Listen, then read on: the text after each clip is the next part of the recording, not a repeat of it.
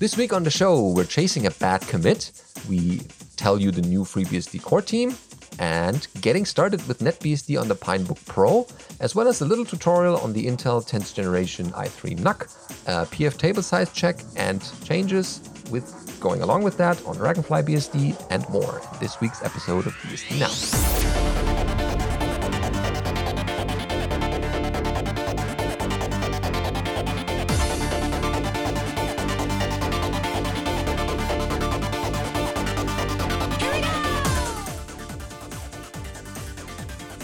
BSD Now, episode 360, Full Circle, recorded for the 22nd of July 2020.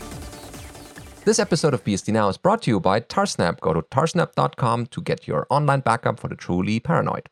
Hi, I'm your host, Benedikt Treuschling. And I'm Alan Jude. Welcome to this week's episode. We have great headlines and show prepared for you today, so we should jump right into it.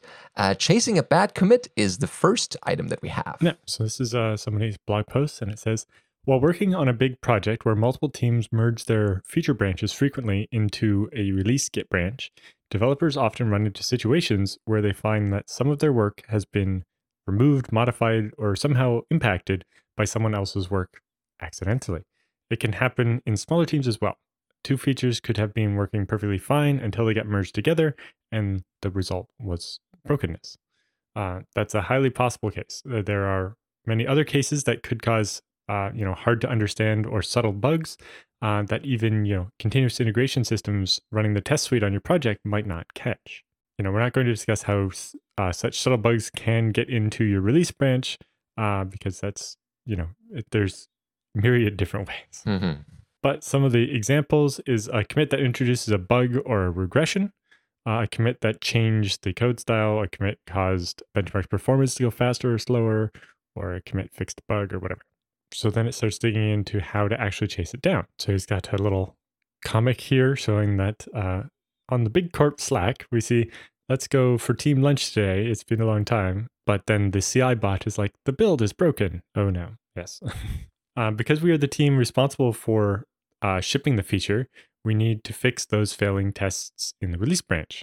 But everyone on our team is pretty sure that's not our fault because the overall feature was working until some other stuff was merged. But we tried to triage and fix it.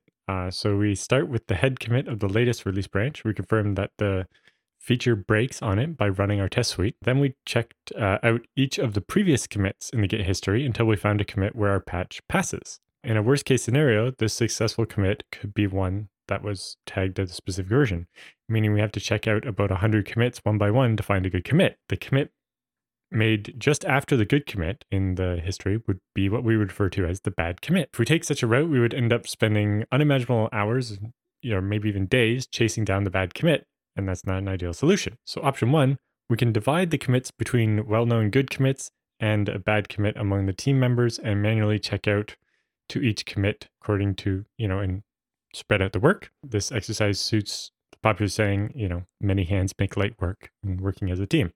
Option two, the nerd John on our team has a clever idea to implement a fancy tool that would utilize a binary search algorithm that automatically keeps dividing the commits equally by running the test suite until it finds the commit where the first bad commit in the commit history. Or there's an already made version of that called Git Bisect, which comes built in with Git. And basically, if you have this range of commits between the known good commit and the commit that doesn't work, it'll start in the middle and figure out which half the breakage started in, and then it'll just keep having it until it finds the broken one. It basically just needs to know for each branch whether it was good or bad. And so if you have a test script you can run, you can say, check out this branch, run the test. If it says it's good, then we know it's not this half. The problem must be in the other half. And if it's bad, all right, we know the bad is in this half. And then you just keep splitting the list in half until you find the one that caused the problem. And so they have a little diagram showing, Git Bisect doing that and cutting the list in half.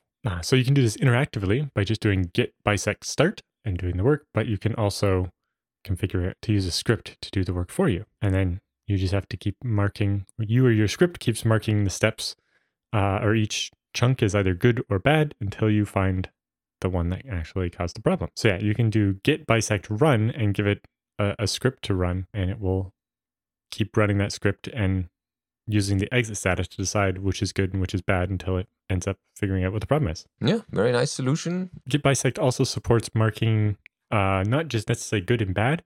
If, for example, it's a benchmark, you can mark them as slow or fast, and you can use it to figure out which one is causing things to be slower and so on. So you can easily change the term that's used for the different Oh, right. Yeah. results of your script. That's a good step. In order to be able to do, for example, be able to do both good and bad for tests and fast and slow for benchmarks or whatever inside the same set. Yeah, people should know about this and hopefully have a script ready that does all the checking and the benchmark. Because it was actually, I think, a week and a bit ago, there was a conversation on IRC about this in particular. I think it was Top was having a problem where sometimes I think it was the recently added support for when you do Top with the -a flag and it prints out the name of the program and its arguments.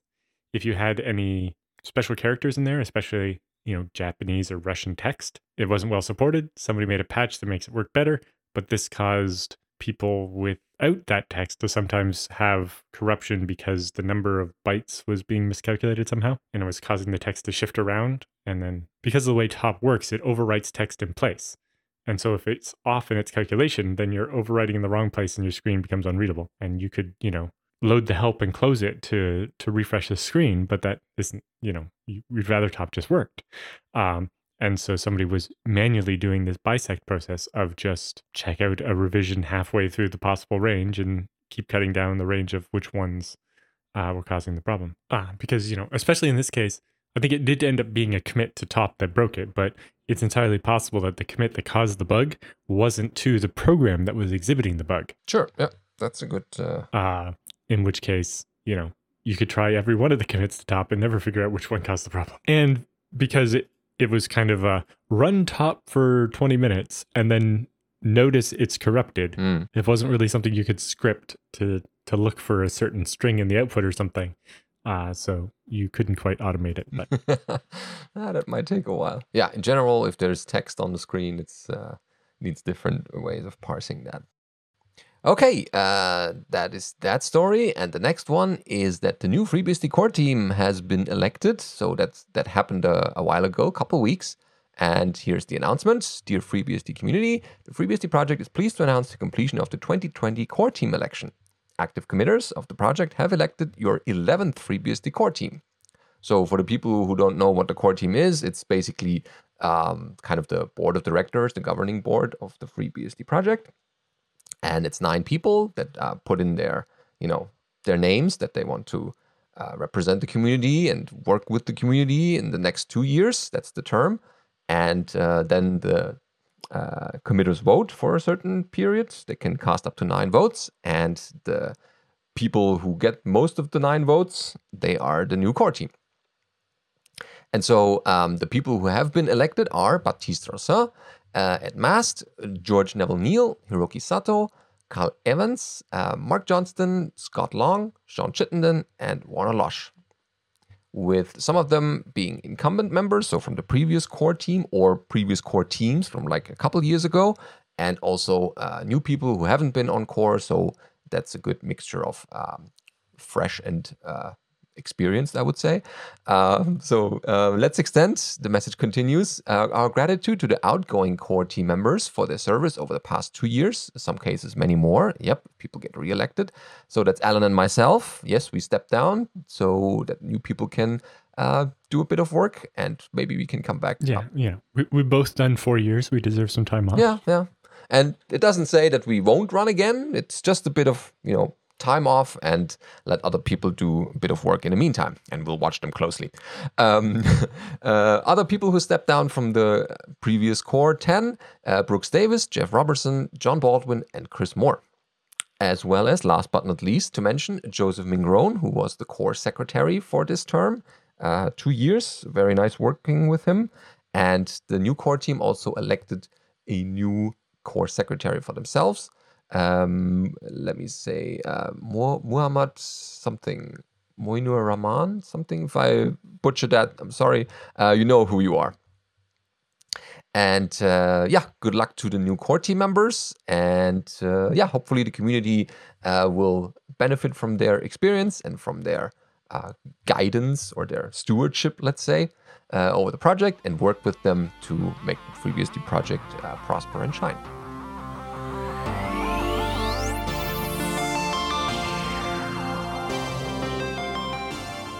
All right, time for the news roundup this week. We have an article about getting started with NetBSD on the Pinebook Pro. So if you buy a Pinebook Pro now, it comes with Manjaro Linux on its internal eMMC storage, but you probably want to install a BSD instead. So let's start with a NetBSD install. The easy way to get started is to buy a decent microSD card. You know, what sort of markings it should have is a science of its own, by the way. I don't know if you've ever looked into what all the different markings on an SSD card mean, but anyway, you can, that's an exercise for the reader. But install NetBSD on that, and then on a warm boot, when booting a running system, the microSD card has priority compared to the eMMC, so the system will boot from there. As for which version to run, there's a bit of a conundrum. There are binary packages, but only for NetBSD 9, whereas NetBSD Current, you have to compile everything yourself, which takes a long time, but the hardware support is better on NetBSD Current. But the solution is to run a NetBSD 9 userland with a NetBSD Current kernel. Ooh. As the Pinebook Pro is fully 64-bit capable machine, we're going to run the EVB ARM AArch64 NetBSD port on it. So you can head over to armbsd.org/ARM, thanks to Jared McNeil, to grab your NetBSD 9 images for your Pinebook Pro.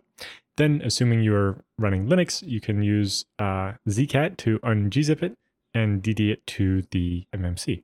Be sure to check that the device you're writing to with DD is the one you mean to, otherwise you will not have a fun day.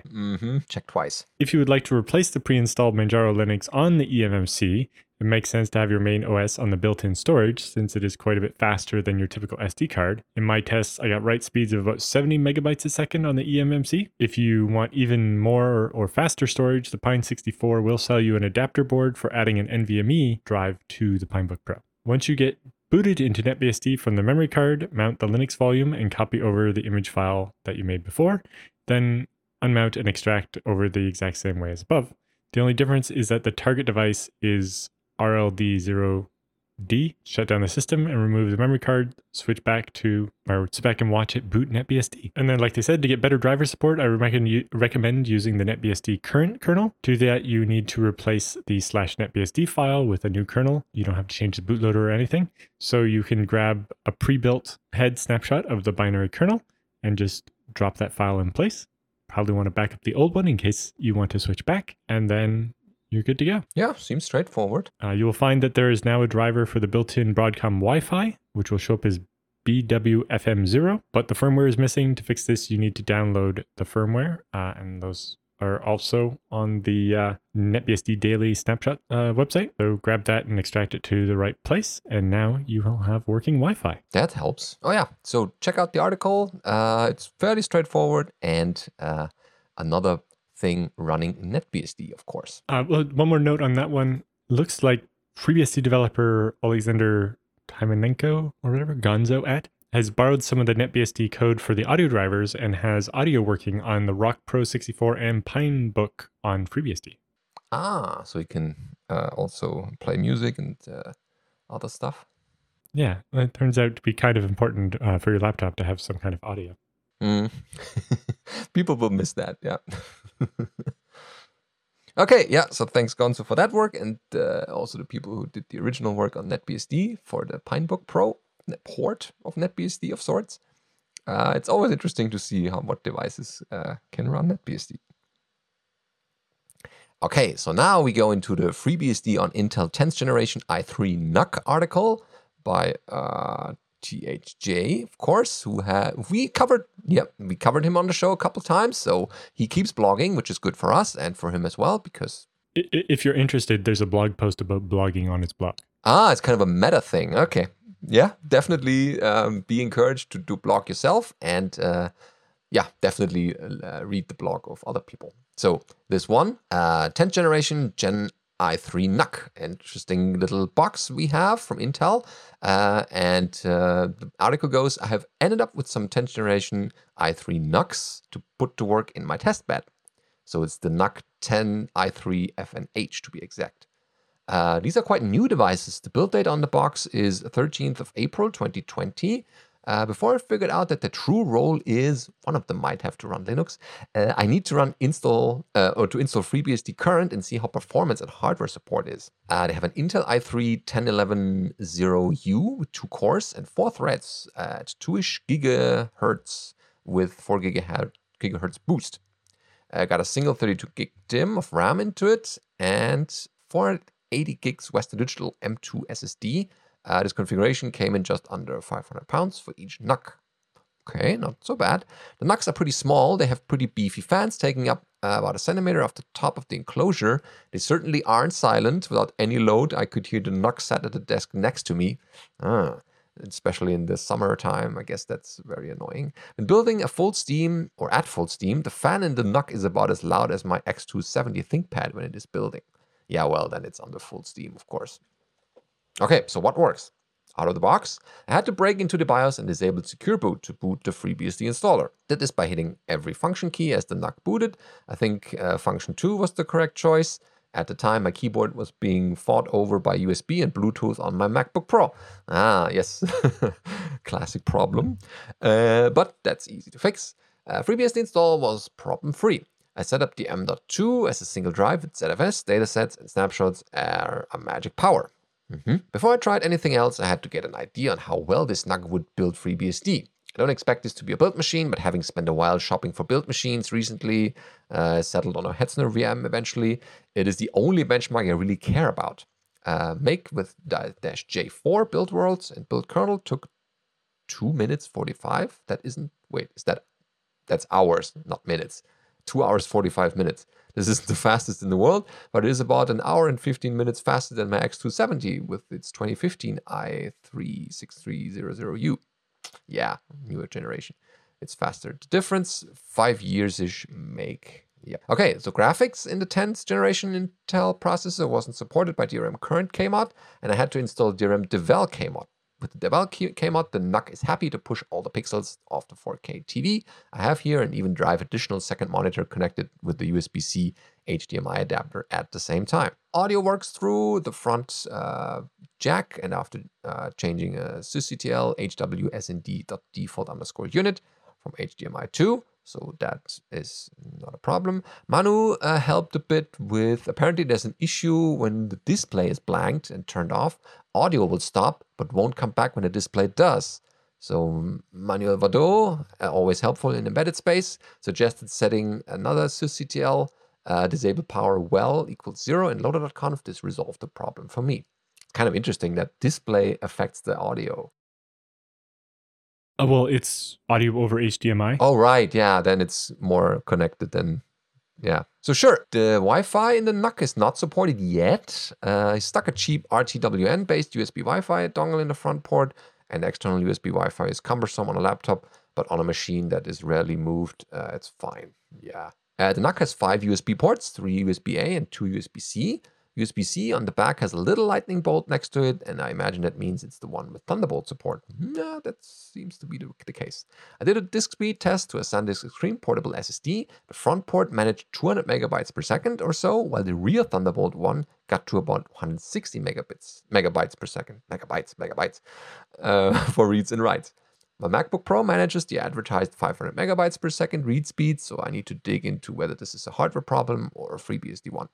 Luckily, I have 2, so installing Linux to test performance won't be a bother. Okay, so all in all, storage, graphics, audio, Ethernet works or is supported. USB, suspend and resume. The SD card slot and Thunderbolt, not yet, but USB, suspend and resume and SD card slot works. Wireless, as mentioned, is not supported yet. And for Thunderbolt, he writes, I have no idea what the implications of this are. But yeah, I guess someone is... Yeah, like you'd have to have Thunderbolt devices and know how they work. I do not. Yeah, to actually make that determination. Yeah, okay, cool. Nice little device. You know, your face is getting on the live stream via a NUC at the moment. See, it's useful for many things. Okay, then next we have a nice article about PF table size check and changes.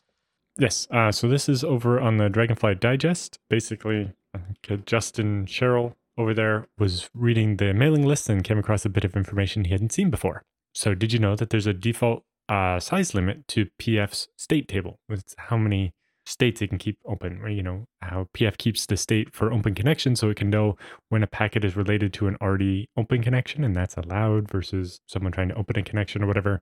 And also for NAT, when you're doing the NAT translation, it has to know, all right, the packets I sent out on my public IP on this port need to go back to this machine on the internal network when the reply comes in. Because basically you're taking multiple machines and having them go out one IP address. So when they come back, you have to know what this is a reply to in order to send the reply back to the person who made the request. So when you try to load a web page on your phone, the response from the web server goes to your phone and not to your laptop, which would be very confused to be getting a reply from a web server it didn't ask anything of. Anyway, the user was asking a bit about how to increase the size of the table because they were getting an error message saying that when they're trying to load a large table of addresses into PF, they're getting the error PFCTL cannot allocate memory. And he says, I know on FreeBSD, the default table size limit is far lower than that on OpenBSD, and it seems maybe that's the case in Dragonfly as well. Does anyone know how to raise the PF table size limit on Dragonfly? And that's where someone chimed in and said, in your PF rules, you can set limit table entries to a number. And you can see the post here from Matt Dillon explaining that. However, the user then also commented about a sysctl on FreeBSD called net.pf.request_maxcount. This is related but different setting. So this setting controls when you're using PFCTL to read a text file that maybe has a block list in it, and you want to load that into a table in PF to be able to, list of hosts that you're not allowing to connect to SSH or something, that requires that the kernel allocate enough memory and pass that for you to fill in with the list. And it's a bad idea to allow the user to request arbitrarily large amounts of memory from the kernel. So the sysctl allows root to control the maximum number of entries that can be passed to the PF IOCTLs in one go. So if you have, the default is 65,000. If you need to load more than 65,000 rules or table entries in one, you have to do two separate IOCTLs, or you have to raise that sysctl to allow more memory.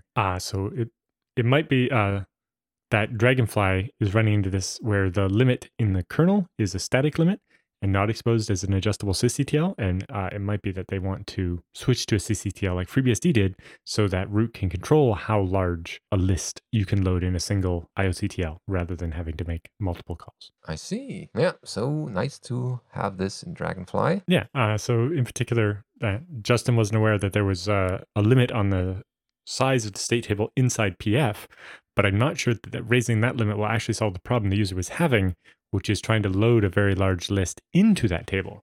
Even if there's enough room in the table in the kernel, you might not be able to send the entire list in as one go. You might need to feed it in smaller pieces. All right. So it's time for the Beastie Bits this week. Bite-sized chunks around the web that we found about the BSDs that are necessarily interesting to more than one person reading those. So we mentioned it here on the show. The first is Tmux and Beehive over at callfortesting.org. So did you know that Tmux can provide console logging and command injection to Beehive virtual machines? So this is an article by Michael Dexter. And he writes, the bench testing of virtual machines for up.bsd.lv benefits from a workbench test harness that captures console output from the loader onward and enables command injection at every stage of the virtual machine's lifecycle. While OpenSSH is generally the go-to remote management tool of physical and virtual machines, it is of little use for a machine with failed or absent networking. Fortunately, the familiar Tmux terminal multiplexer provides exactly the desired functionality. So with the console management, you can do a thing like Tmux new, of course, and then run your Beehive in there. So it's used by several Beehive management tools to allow an operator to attach and detach from a virtual machine standard I/O console with a simple example provided. And now console logging with a similar example, this can be expanded to include a log file, in this case FreeBSD.image.log, but you can name it any way you like. And using the pipe-pane option feature in Tmux, you can put everything into a separate log file and read it while the machine is happily running in the background without having to attach to it to see what's logging on the console at the moment. Note that the exact target window and pane in the form of VM:0.0 is needed for logging to play nicely with other Tmux sessions. Tim Chase here pointed this out, and the greater than sign will override the log, while of course greater sign, as I always try to teach my students, and they override it anyway, greater sign will append to it, of course. The logging is quite remarkable in that it works with cursor-based utilities and sometimes provides cleaner output than direct attachment. There's a bit more information about command injection using Tmux Send, but I leave that up to you to read. There's also a shell script that's nice and handy, who's doing all that to ease up your work a little bit using these utilities. Then next we have Azure and FreeBSD, so there is a bit of an update in the marketplace. Yes, so this is the official FreeBSD 12.1 image available for spinning up in Azure. There was some issues of some kind at some point, and it was causing this to take, this was meant to be available when 12.1 was released months ago, but at least it is there now. Yeah, so people can run FreeBSD on Azure with a more recent version. That's working. Yes, the most recent version of FreeBSD until 12.2 comes out. Mm-hmm. And we have found on YouTube a Groff tutorial, not the goat. No, this is something between LaTeX and Markdown, apparently. Yeah, some hybrid of sorts. Well, it's basically using man pages. It's the man page type formatting macros. Yeah. And typesetting. So if people want to get into this kind of work or doing some man page editing, then a Groff tutorial is a good start, and they go through the basic steps of writing a man page or editing one. Well, I think they're using it as more of a general text formatting rather than man pages specifically, but sure, man page is just a special incantation, I would say. You can write books in Groff if you're so inclined. It's not the best tool around, but yeah, well, choose your own pain. Speaking of pain, have you done a backup today? Some people say, wow, no, I just do it when I have time. No, you shouldn't. You should do regular backups, and why not use a proper backup utility just for that? For example, Tarsnap, which is the online backup for the truly paranoid people out there, a secure, efficient online backup service for you, because what it does, it takes your files, does a bit of segmentation, deduplication to keep it small enough, but then, important part, before it backs them up into the cloud, it encrypts them locally and gives you the key, well, it generates the key, of course, and encrypts it locally. And once that data that you want to back up is encrypted, it will store that in the AWS cloud in this case, and no one there can just grab your files because they are just gibberish and don't decrypt properly unless you have the key. And since you're the only person holding the keys to the castle, in this case your backup, you are the person when the need for the restore arises. You can pull it down using the Tarsnap client, apply your key that you generate and hopefully saved somewhere else safely, and then you can decrypt your backups. So this is the nice way that Tarsnap provides for you. Yeah. You never think about your backups until you need them. And that's not the time you want to discover that you don't have any or that they weren't working. So take this as a reminder to go test your backups and then realize they're not good enough and then go to Tarsnap and make ones that are. Yep. And if you need a bit of an explanation how that all works, there's a whole book about Tarsnap called Tarsnap Mastery over at Michael W. Lucas's author page. In the nonfiction area, you will find the Tarsnap book that explains everything, how to run Tarsnap, how to install it, and generate keys and do the backups properly. It's all in there. Good recipes for managing the backups, making it so you don't have to think about them. Yeah, that's what you want to have. They want to run in the background, and in case you need them, you are lucky that you did do them 5 seconds ago and not 5 years ago.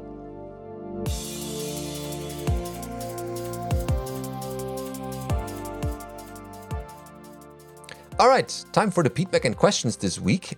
We always get nice feedback and questions. Thanks for that. We collect them and try to go through them. It's a lot sometimes and sometimes a little less. But if you want your question answered, hopefully on this show, then send us a email to feedback@bsdnow.tv and it will be added to the queue. And hopefully in a future episode, we will have an answer for you. Sometimes we get questions that we can't answer. They're very specific or out of our league. But for most people, we could give at least a couple of hints. So the first this week is Chris with a ZFS question, which we like particularly well. But you can ask us pretty much anything about computers and BSD in particular. So Chris writes, first off, thank you for what you do. I've been with you all since the beginning and have enjoyed the edutainment. Oh, wow. Hey, thanks. That's nice. I've been like 2/3 of the way with it. And Alan has been from the very start. So, yeah. Getting close to 7 years. Mm-hmm. It's, yeah. It's, yeah. Yeah, okay, so then I have a pool of 2 VDEVs with 8 times 8 terabyte drives, and I just purchased 8 times 10 terabyte drives to add a new VDEV. The current drives are a few years old, and I'm wondering if I should swap some of the new drives into the existing VDEVs. This would create a mix of old and new drives across all 3 VDEVs. Is it worth the trouble? What would this process look like? I realize this could be tedious, but might help if there are successive failures due to age or wear and tear later on. Okay, so you can do that. As you mentioned at the end, you have an IX Systems 2 server with an external 45 bay disk shelf. So importantly, that means you have the spare slots, which allows you to connect all of these drives at once. So you have 24 drives in total now. So if you just connect the new drives, you can use the zpool replace command to replace, some of the drives in the old VDEV with the drives from the new VDEV, or from the, well, not the new VDEV, the new drives. So you can use the zpool replace command to swap, disk 1, 2, 3, and 4 with 4 new disks, and then also disks, 9, 10, 11, and 12 from the second VDEV with the other 8 new disks, or other 4 new disks. And then you'll have 8 unused disks left over, which you could then add as the third VDEV. And that would give you, VDEV 1 would be 4 new drives and 4 old drives. VDEV 2 would be 4 new drives and 4 old drives. And then VDEV 3 would be 4 drives that used to be part of VDEV 1 and 4 drives that used to be part of VDEV 2, or some other mix of those. The main advantage of having enough disk slots or SATA ports to do this online means that there's no risk. You can do all of these replaces concurrently so that all the drives can be reading and writing at once, meaning you won't have to, if it takes 2 days to do the scrub that's required for this, you would do it once and finish all 8 drives instead of doing one that takes a day, and then the next day you can do another one until it takes 8 days to do it. And importantly, unlike pulling out the old drive and putting in the new drive and doing an offline replace, you're not depending on the parity. You have all 8 drives in VDEV 1 online, and you're basically adding in a 9th drive to replace one of those, but the new and the old are online at the same time, so you don't need the parity. But if one drive does fail, you do still have the parity. Whereas, if it's a RAID Z 1, and you pull one of the drives out and put the replacement in, if another drive fails during that replacement, then you've faulted the pool. So being able to do it online is handy. So you could mix these new drives into your old VDEVs. There's a downside to that, obviously. Because your new drives are 10 terabytes, if you just add all 8 of those as a new VDEV, you will get more space. Because, when you make a VDEV, you use the lowest common denominator size of the disks in that VDEV. But when you're adding this third new VDEV, it doesn't have to be the same size as the previous VDEVs. So you would be able to actually get, if it's a RAID Z2, 6 times 10 terabytes. So instead of 6 times 8 terabytes. So you're going to get this extra space. Whereas if you mix it in to one of the older VDEVs, then you're not going to get that extra space, because as long as one of the drives in those VDEVs is still only 8 terabytes, then each drive is only treated as 8 terabytes.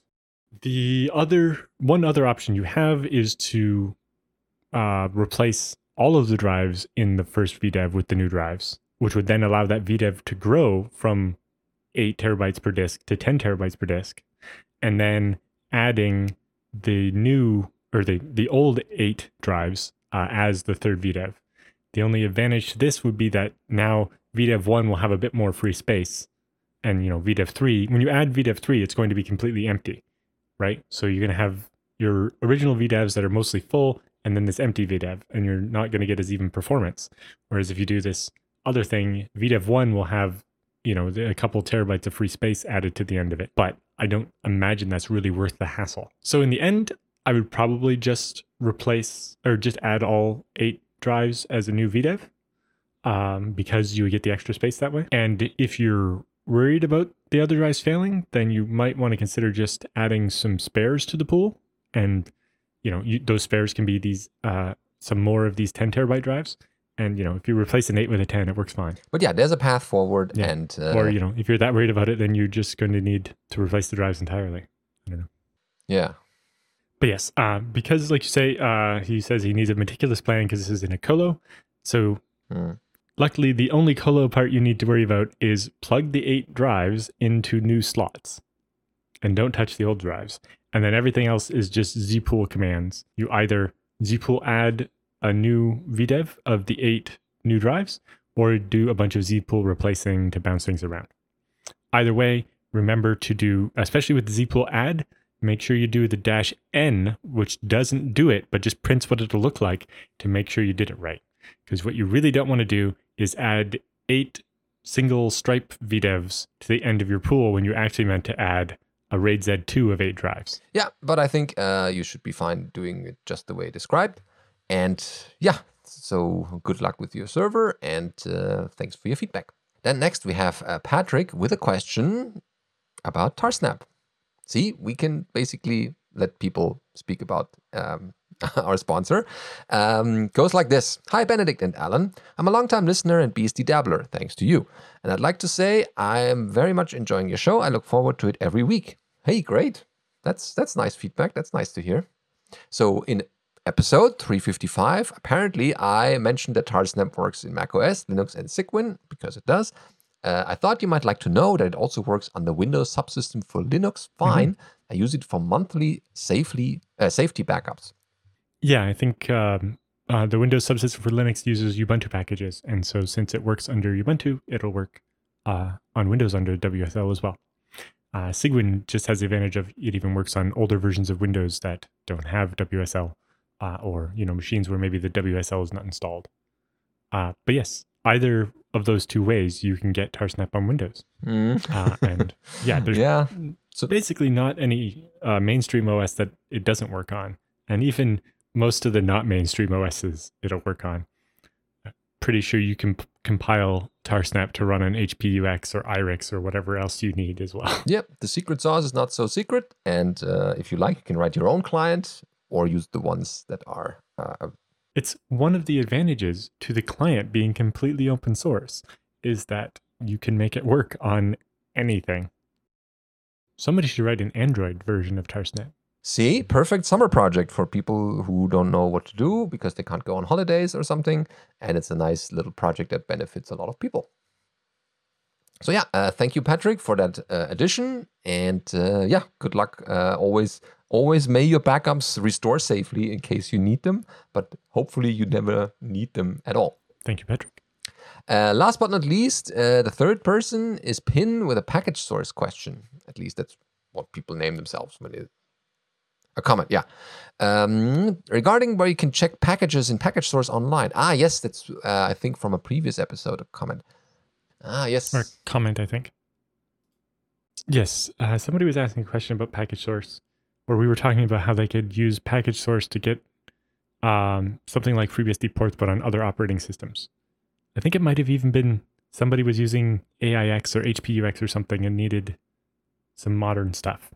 And I know I'd seen a presentation about using package source to get modern Python on some like ancient Unix that not many people had to use anymore. But so yes, apparently the answer to the package source alternative to or equivalent to FreshPorts is packagesource.se, pkgsrc.se. And yes, this seems to be exactly what we were looking for.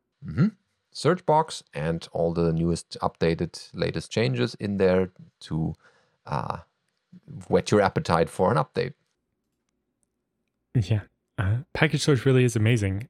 It's a slightly a smaller collection, but the fact that it works on NetBSD and Linux and OpenBSD and Illumos and a whole bunch of other operating systems makes it really, really useful. Oh yeah, they have nice statistics as well. And you can dig into the categories on the left. So what's new in the math department, for example, and you can see all the packages there. Very cool. That's exactly what we were looking for. And that pretty much is the comment we got here. So see, it's not just feedback from us to you, but also from you to us. And that's the way it should go. That's not a one-way street. And that makes the show overall better because everyone who's listening can benefit from that. With that, we say thank you and keep listening to us. And you will hear from us next week. That sounds like a threat. But it isn't.